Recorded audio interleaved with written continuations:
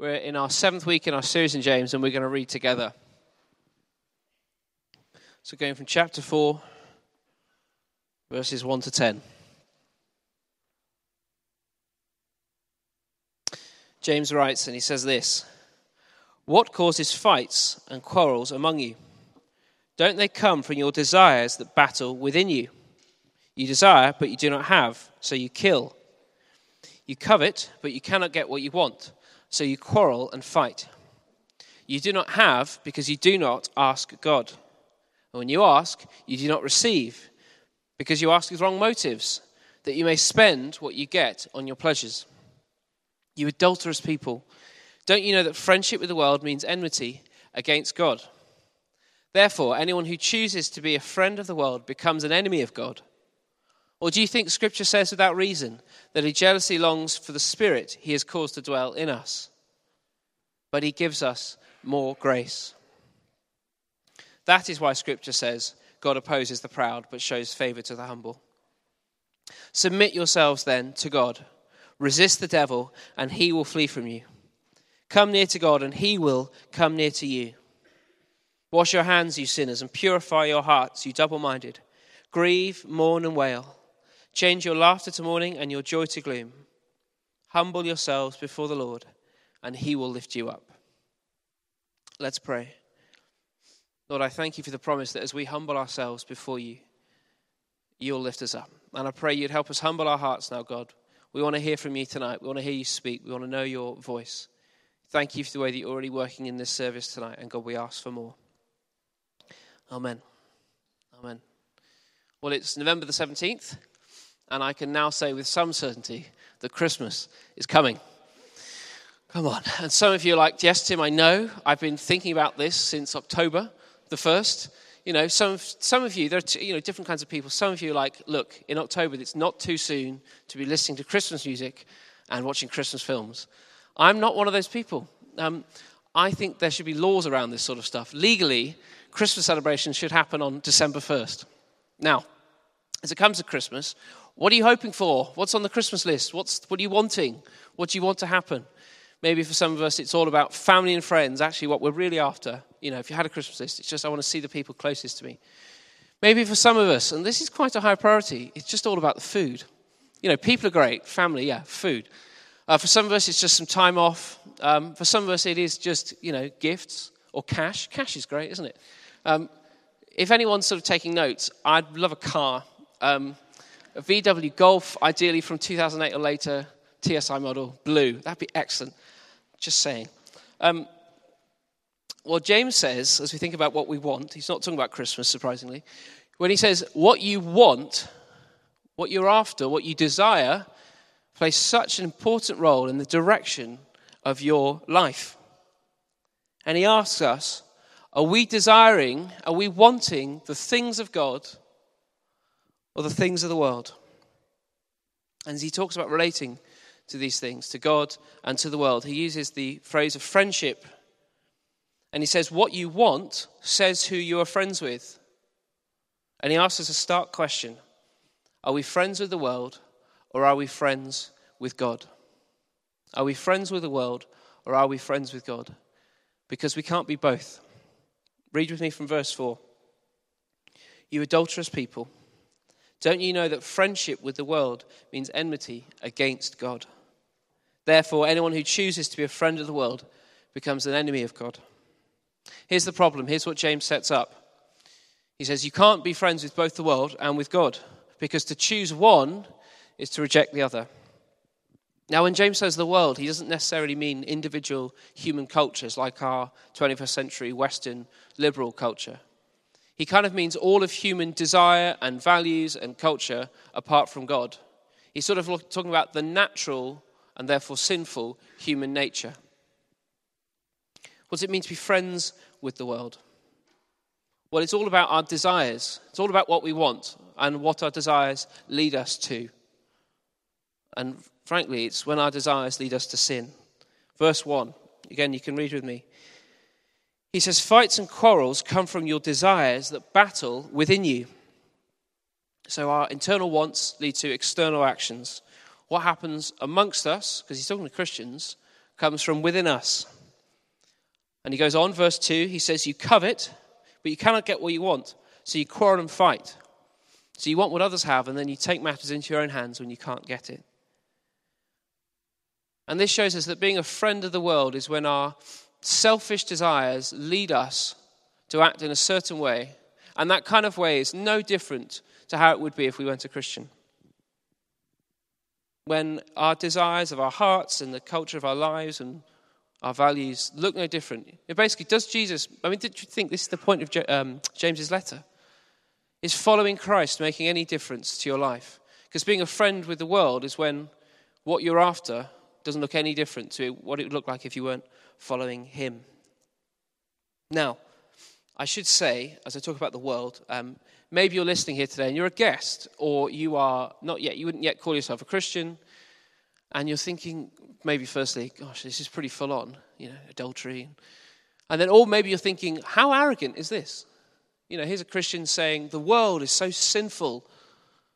That's not what I'm saying. Let me clarify. Let me show us what James is saying. He's not saying that Christians are better than anyone else or should look down on anyone else. It's basically that they should practice what they preach. Christians claim to follow a loving God who calls us to selflessly love others. And yet our actions show that sometimes we're just out to get as much as we can for ourselves. Our faith and our actions must work together. This is what he spoke about in chapter 2. He writes about Abraham and he says that he was called a friend of God because his faith that justified him led him to obey God. And Christians, we're to do the same. Now, just to think about this series and where we've gone so far, we've thought about what happens when the internal change that the gospel brings, that is a new life, being born again, how should that change how we relate to other people in our conversation, how we relate to other people in our care for others, particularly of the poor. And this week, if you like, it's culture. How do we relate to the world around us? And James is basically saying, you can't be friends with the world and friends with God. You can't be a friend of culture and God. What he's really calling people out is selfish desire. I wonder if you noted that. Read with me in verse 3. He says, you ask with wrong motives that you may spend what you get on your pleasures.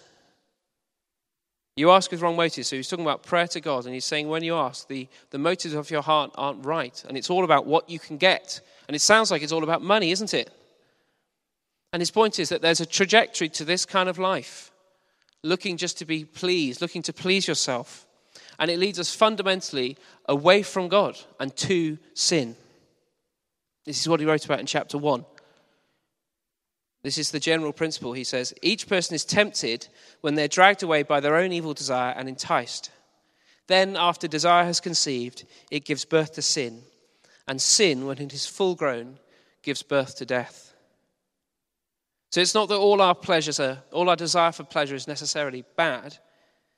It's that if we follow that course, if we follow that trajectory, it inevitably leads us away from God, even to death, is James's word. Now, that isn't necessarily what we think, is it? As we think about, say, our earthly friendships. Don't we generally think that our lives are enriched by being friends with multiple people? I have a fairly significant birthday coming up next month. And I won't say what it is, except to say that it begins with T and ends with Herty. And one of the things I'm thinking about is, who am I going to invite? I'm going to have a party, and I'm thinking, wow, I've got this great chance to invite different people from different parts of my life and friends from when I was at school and loads of stuff. And I think, as I've thought about that, I've thought how lucky I am, how blessed by God I am to have all these people. And they're different, and they've brought different things into my life. They have enriched my life. And I wonder if we think the same kind of thing about culture, about the world around us and God. And we basically think our lives are enriched if we get a bit of God and a bit of the world. God's word says no. Friendship with the world, that is following our selfish desires, fundamentally changes our relationship to other people and to God. It doesn't enrich. It changes our relationship to other people and to God. Let's first consider what it does to other people. Well, James says selfish desires cause conflict. Verse 1. What causes fights and quarrels among you? Our default response to this might be other people. But he says, he points to another cause with one of his rhetorical questions, and he says, don't they come from your desires that battle within you? So his conflict comes from what happens within you. And what happens when we don't get what we want? Verse 2, he says, you desire but do not have, so you kill. You covet but cannot get what you want, so you quarrel and fight. Now we might think this talk of quarreling and fighting and even killing, well, that's a bit extreme. That doesn't really reflect my life. And maybe we can say that James is speaking in hyperbole to make a point. But his general idea is that selfish desires do not lead to good things. You can just flick your eyes back up the page into chapter 3 to go to verse 16. And he's speaking more generally, but he's following along the train of thought as we go into chapter 4. And he says, for where you have envy and selfish ambition, there you find disorder and every evil practice. So he's making a point, and he's naming killing and quarreling and fighting, but he's saying where you have envy and where you have selfish desire, there you find every kind of sin. I mean, I think it's so prevalent. Let's just take the idea of selfish ambition. Just think about selfish ambition, what that can lead us to do. Let's think about it in the kind of places we might work. I mean, have you seen people's ambition change the way they relate to other people? It can be so common. You know, we can want to use other people as stepping stones for our own success. You know, we might want to steal credit for somebody else's work. Or we might want to withhold information to someone who's kind of a rival so that we might get the promotion or the glory for something. We might shift the blame to someone else who isn't present to defend themselves. You know, when we take advantage of people in difficult situations just to benefit ourselves, that's selfish ambition outworking itself. And it's so common. And when there is that kind of practice, when there's that kind of ambition in our hearts, which is for our glory and us being lifted up, it leads us to sin and even to crush others. And that kind of behavior, says James, is friendship with the world. So friendship with the world changes our relationships to other people, but then also it changes our relationship to God. Because selfish desires change how we pray. Verse 2 again. He says, you do not have because you do not ask God. So when we're out to get what we can for ourselves, we become self-sufficient.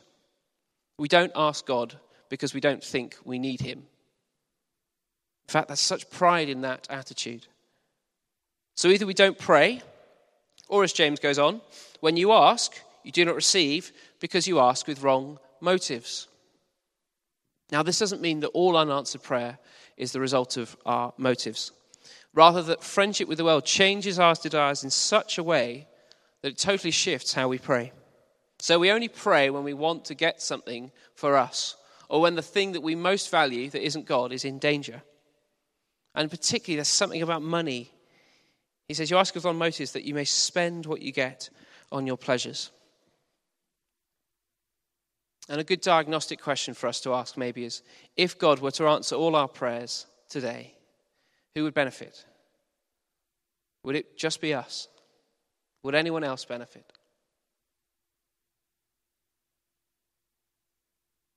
Following our selfish desire, that is, being a friend of the world, fundamentally changes our relationship to other people, and it changes our relationship to God.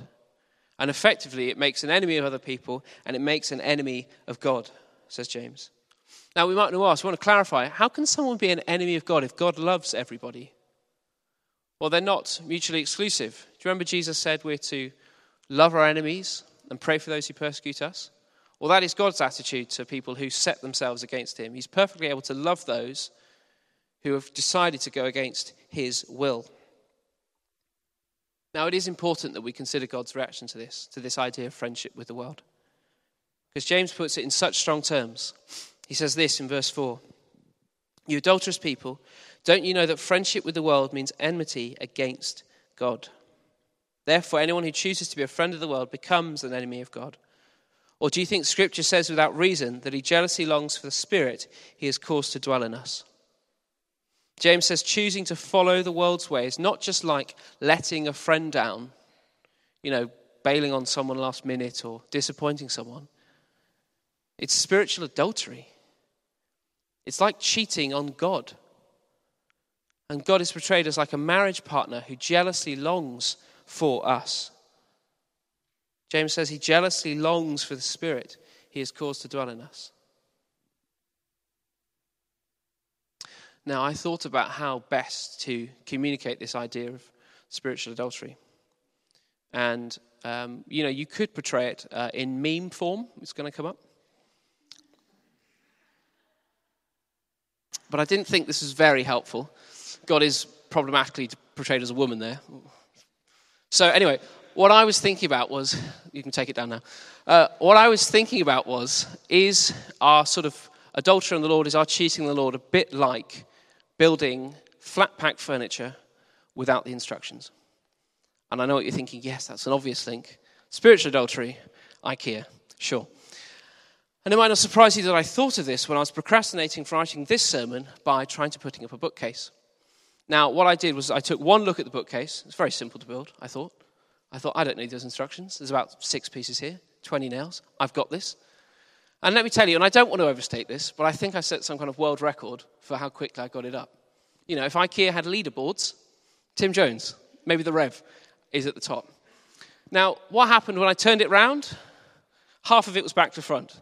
When you've got like the balsa wood that's facing one way and then the paint, that happened.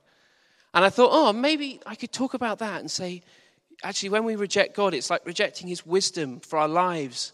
We're saying, God, we want to go our own way. We're rejecting what you said for us to do, and therefore it all goes wrong. But actually, that isn't the way. Because rejecting God, this kind of spiritual adultery, following the world and therefore becoming an enemy of God, is not just rejecting God's wisdom, as in rejecting what God has said to us, although it is. It's rejecting God himself. It's rejecting God himself. So you know what the best analogy for spiritual adultery is? Adultery. Unfaithfulness in a covenant relationship. Now, this is very biblical imagery. The idea of the unity between Christ and the church is portrayed in Scripture like a marriage. But in this case, when we choose to go our own way and we basically say, I want a bit of God and a bit of the world, we become like an unfaithful partner in the marriage. This is imagery God has used before. This is a way God has communicated to his people before. Throughout the Old Testament, the Lord would speak to his people, the Israelites. In particular, he spoke to the prophet Hosea. And he said, tell my people, in committing idolatry, they are like unfaithful to me. They are committing adultery. God is jealous for us. God is jealous for us. But so often we reject him in the things we say and the things we want, and we choose to be friends with the world. But here's the reason why this is so devastating, why this could speak potentially to so many of us. James isn't speaking just to those who have totally rejected God. He's speaking to Christians who think it's okay to follow God and the world. And they don't even realize that following their selfish desires that leads to sin means rejecting God. This, says James, is double-mindedness. This, says James, is double-mindedness. Being fundamentally divided. This is the image we've already used in the sermon series. Do you remember of the escalators? One going up and one going down. What happens when you try to straddle escalators with one foot going down and one foot going up? You get fundamentally pulled in different directions. That's what this is. He's speaking to people and he's saying, you don't even know what you're doing. You're following these desires and it's leading to quarreling and fighting. You're following these desires and it's making an enemy of God and it's making an enemy of other people. And you think it's okay to still call yourselves Christians. Now we should think about why adultery is such an appropriate metaphor or such an appropriate thing for him to say.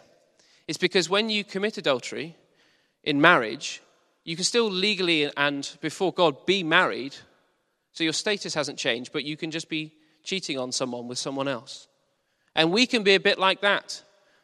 See, when we become a Christian, God does something amazing. He brings internal change, as that slide said earlier. He makes us born again. He makes us his. He takes us from death to life. He doesn't just bring good deeds onto our life. He doesn't tack things on. He makes us totally new from the inside out. Nothing can change that. Nothing can separate us in all creation from the love of God. And yet, despite the fact that we've been born again, despite the fact that we get to be his, we are made as his, despite the fact we get made alive, we can still choose to go our own way. And we can still choose to be unfaithful to God, even though he is so loving to us.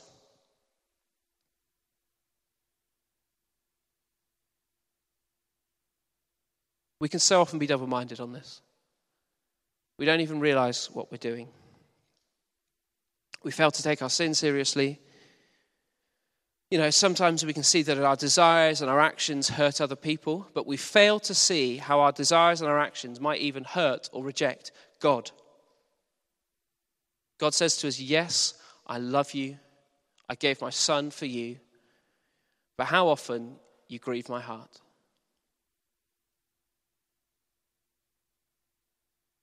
Now, it's worth us thinking through, as you hear this and as we think and as we read this, it's worth thinking through just how influenced we are by the culture we live in.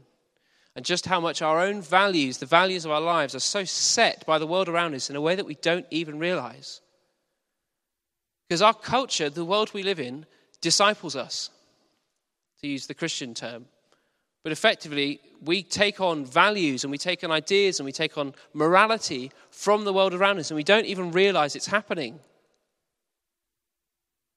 So we can be following the way of the world and think we're doing the right thing because that's what we understand as the right thing.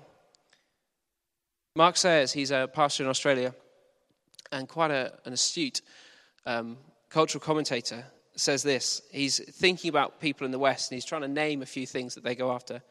And he says, the average person in the West carries around in their head a set of assumptions that are culturally imbibed. Assumptions such as the idea that spirituality is preferable to organized religion, that love is a feeling, not a discipline, that if something is mundane, it must be boring, that individual freedom trumps the collective, that travel broadens the mind, or that we can do what we like as long as it doesn't hurt anybody. And particularly on that last point, I think that is so accurate. Morality has been reduced to whether it hurts someone, with no sense of whether actually it hurts us or God. Now, I'm not suggesting here that we all need to become monks. Suddenly we all need to shut ourselves away from the world and live in a holy huddle. Absolutely not. But we must learn to recognize in ourselves and ask God, the Holy Spirit, to show you, God, where are my desires and where are the things I value and where are the things that my life is pointed towards? Where is that of the world and fundamentally not glorifying to you? So we must ask God to show us where our life has just been discipled by the world around us. And then we must be in the world to love everyone that God has put us with. When you go to work tomorrow, you go back to your flat tonight or your parents or whoever it is, God has put us with those people to love them into the kingdom of God, not to retreat. But he's asking us, will you live out in your life what you've said before me? You said you'll commit your life to me. Will you live it out?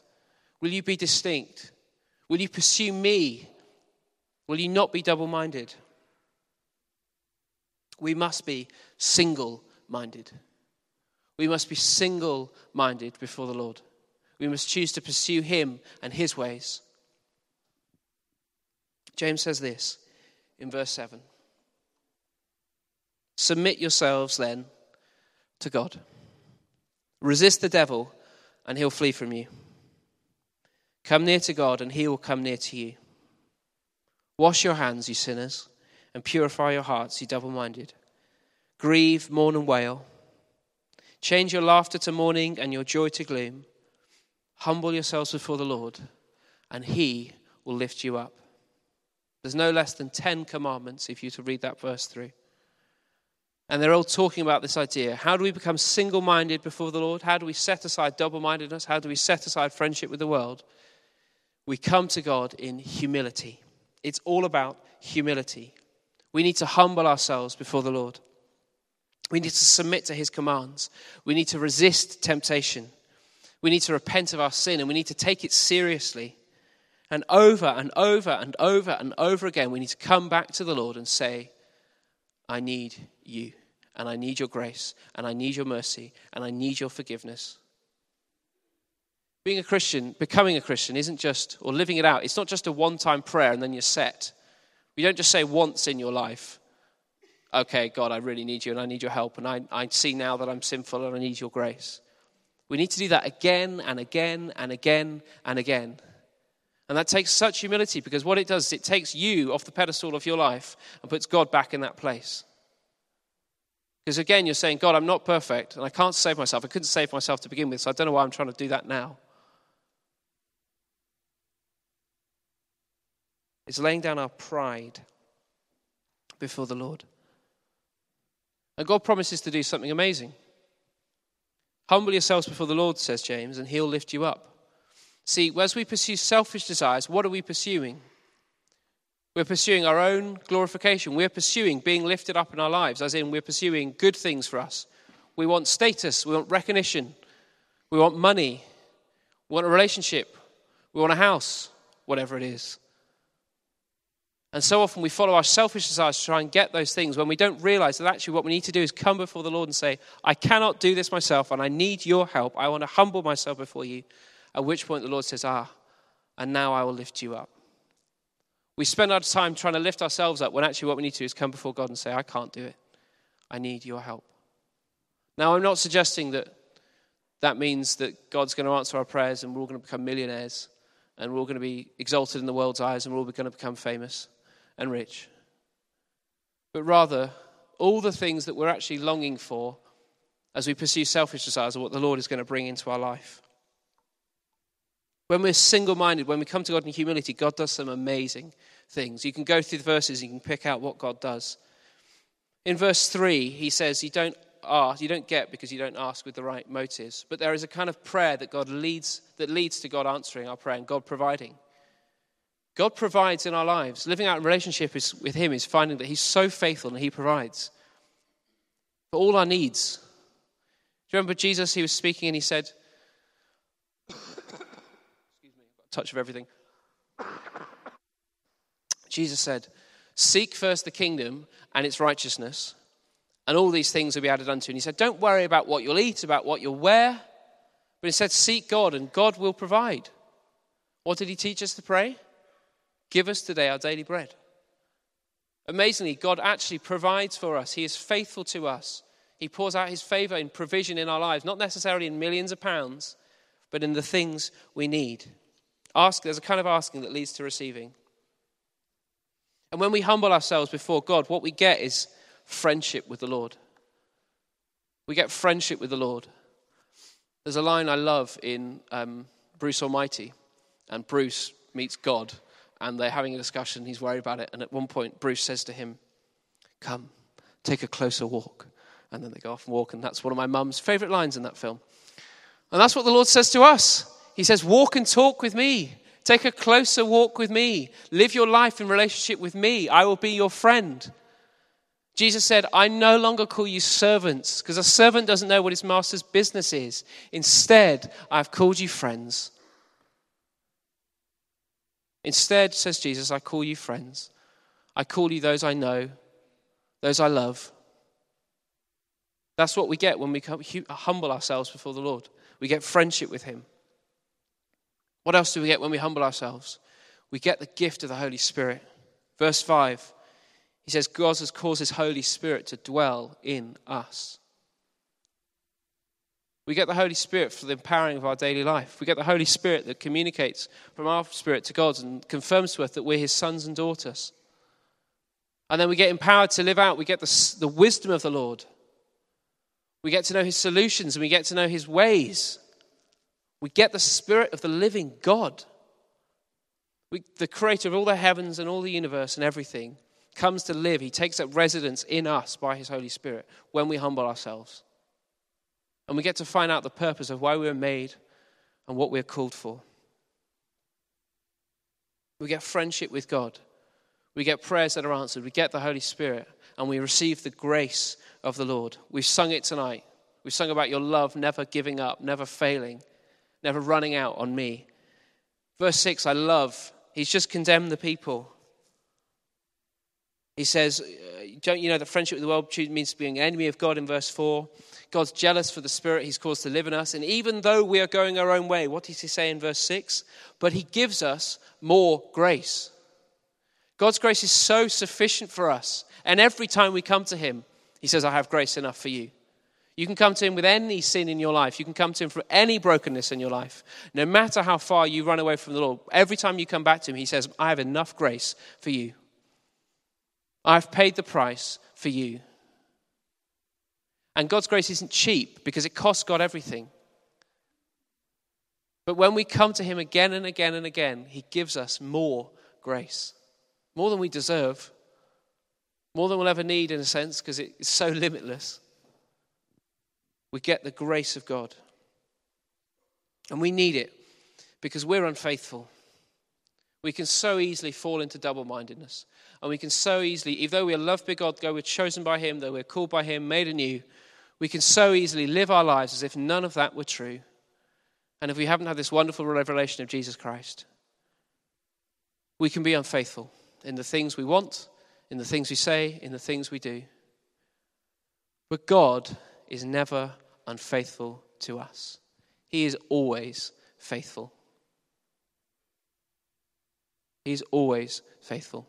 And even though we might break his heart in our sin, the Lord says, I was willing to be broken for you upon a cross. I was willing for my body to be broken for you, to pay the price for your life and for your sin. God gives us more grace. We get friendship with God, we get the Holy Spirit, we get grace, we get prayers answered. And when we humble ourselves, verse 8, I love this. As we come near to God, he comes near to us. Come near to God, says James, with full assurance, and he will come near to you. You take one step towards the Lord, and he takes one step right back. Think of the image of the prodigal son. The son takes one step towards the Father, and the Father runs to meet him. As we draw near to God in the humility that says, I can't possibly save myself, and I need your forgiveness and mercy and grace, God promises to draw near to us. And some of you need to hear this today, because God feels far. God does not feel near to you. And though you know, maybe in a head knowledge, the truth of everything he's done in your life, you don't know a heart relationship with him. You don't know his presence. You don't know what it is to walk and talk with your Heavenly Father, to take a closer walk. We need to humble ourselves before God again. We need to say, God, I'm so sorry, but I thank you for Jesus Christ. I want to choose to come near to you again today. And God promises that as we come near to him, he will come near to us.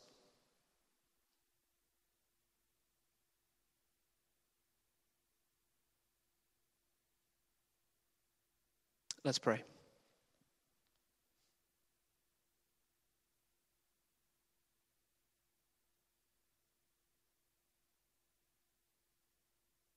Oh God, your love for us is amazing. We cannot thank you enough for dying for us. And we cannot thank you enough for grace. And I just pray, Lord, from what I've spoken tonight, I just pray if there's anything in us that says, here's the things I need to do, and here's what I need to achieve, and here's how I need to please God, Lord, I pray that that would fall away, and we would see that it's all about what you have done for us. That's how we get made right with you. But Lord, I pray you would help us come before you in humility and say, Lord, I'm sorry. Lord, I want to put you on the throne of my life. I want you to be number one in my heart. I don't want to be double-minded anymore. God, we even need your grace to make that kind of prayer.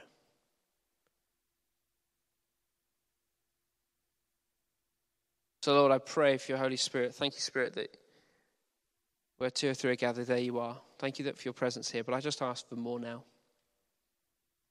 I ask for a fresh infilling of your Holy Spirit right now, Lord, as we seek you in humility. And I pray for those of us who feel so far from you, God, would know you so close. That those of us who feel dry, God, would know you're refreshing. Lord, that those of us who know that we've been walking away, God, I pray that we would know with clarity, Holy Spirit, where you're convicting us. But Lord, I pray against guilt, but I do pray, God, that we'd be able to shape our lives around you and resolve again to live for you and to walk out in this day by day.